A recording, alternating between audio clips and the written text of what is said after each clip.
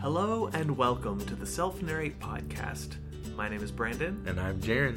The Self-Narrate Podcast is a production of Self-Narrate, a organization that is devoted to helping people to develop and share their personal stories. On this episode of the Self-Narrate Podcast, we're sharing another story that was shared at our most recent Self-Narrate Storytelling Meetup at the Bull in February of 2023. The theme was beginnings, and this is the songwriter Austin Brockner sharing the story of what led to the song Hey Marshall, which you can find on streaming platforms in the 2020 EP Live at Heartwood Soundstage. He actually has 2 releases with that name. This is the black and white cover one, so check it out and then go stream it. Actually, I'm going to dedicate this story to my friend Robert there in the back. He asked me to give a speech a couple weeks ago at the engineering leadership group.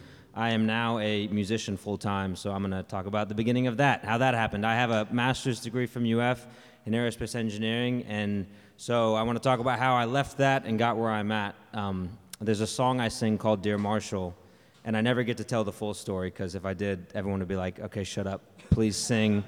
So in 2018, I think when I turned 27, I had been doing engineering for several years and was just miserable, and I'd played guitar since I was like 15 and kind of was like figuring out some songwriting and was like, I think I want to do this thing. I think if I wait to do this, I'll never do it, and so I don't know how to, though, and I'm scared. I don't think I'm good enough. I don't think I can write a song because I had written maybe 5 in the span of 10 years. And so for my 27th birthday, I booked a cabin in the middle of a place called Marshall, North Carolina, which is an hour outside of Asheville, basically, and was like, I'm just going to go there. That's what I'm going to do. And I took the whole week off. I told my job. And then my girlfriend at the time, of course, was like, what the hell do you mean you're going to a cabin on your own for your birthday? I was like, I'm not breaking up with you, but like, just trust me that I have to do this because I'm at my end here.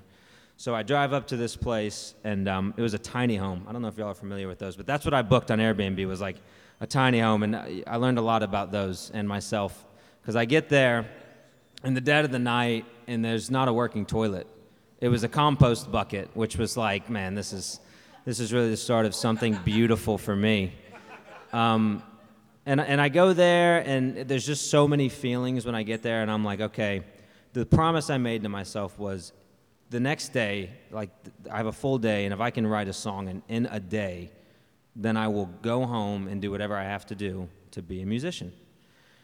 And that's a lot, right? So I, of course, do the smart thing, which is go to the only and nearest brewery in the town, and I start drinking, and everyone's so friendly, and I'm like, God, man, this feels amazing. Like, isn't it nice to tell stories that all my friends back home have heard a million times, but now they're new, and it's exciting now when I tell them. Like, the punchlines aren't, known, and so it was a beautiful feeling, and everyone was super friendly and welcoming, and so the next day, that was kind of what was reminiscing, but at the same time, I felt like a sadness in knowing that I had ran from my life and was kind of living in this weird place outside of everything I knew, all of my family. My family didn't even know I was there, actually.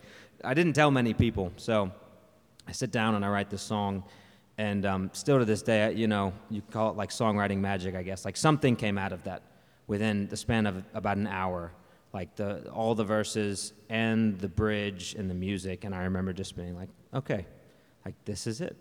Like I've made a promise, and so I have to follow through on this.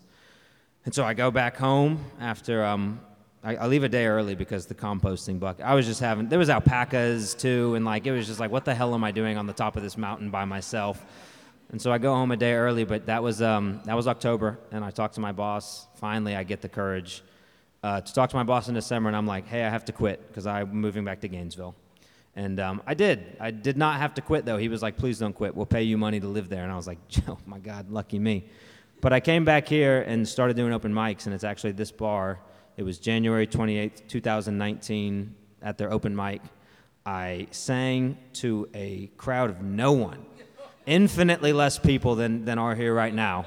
It was my significant other at the time, Kyle Keller, who hosts the open mic, and Mike Rayburn, who was the bartender at the time. But I remember I sang that song, Dear Marshall, and the way that they listened and, like, as I kept singing, tuned in, that was like the affirmation. And I was like, okay, I made the right choice, and now here I am. I've completely quit engineering. I play for Arts and Medicine at the hospital. I'm releasing an album, a second one coming up. So yeah, it's all downhill from there.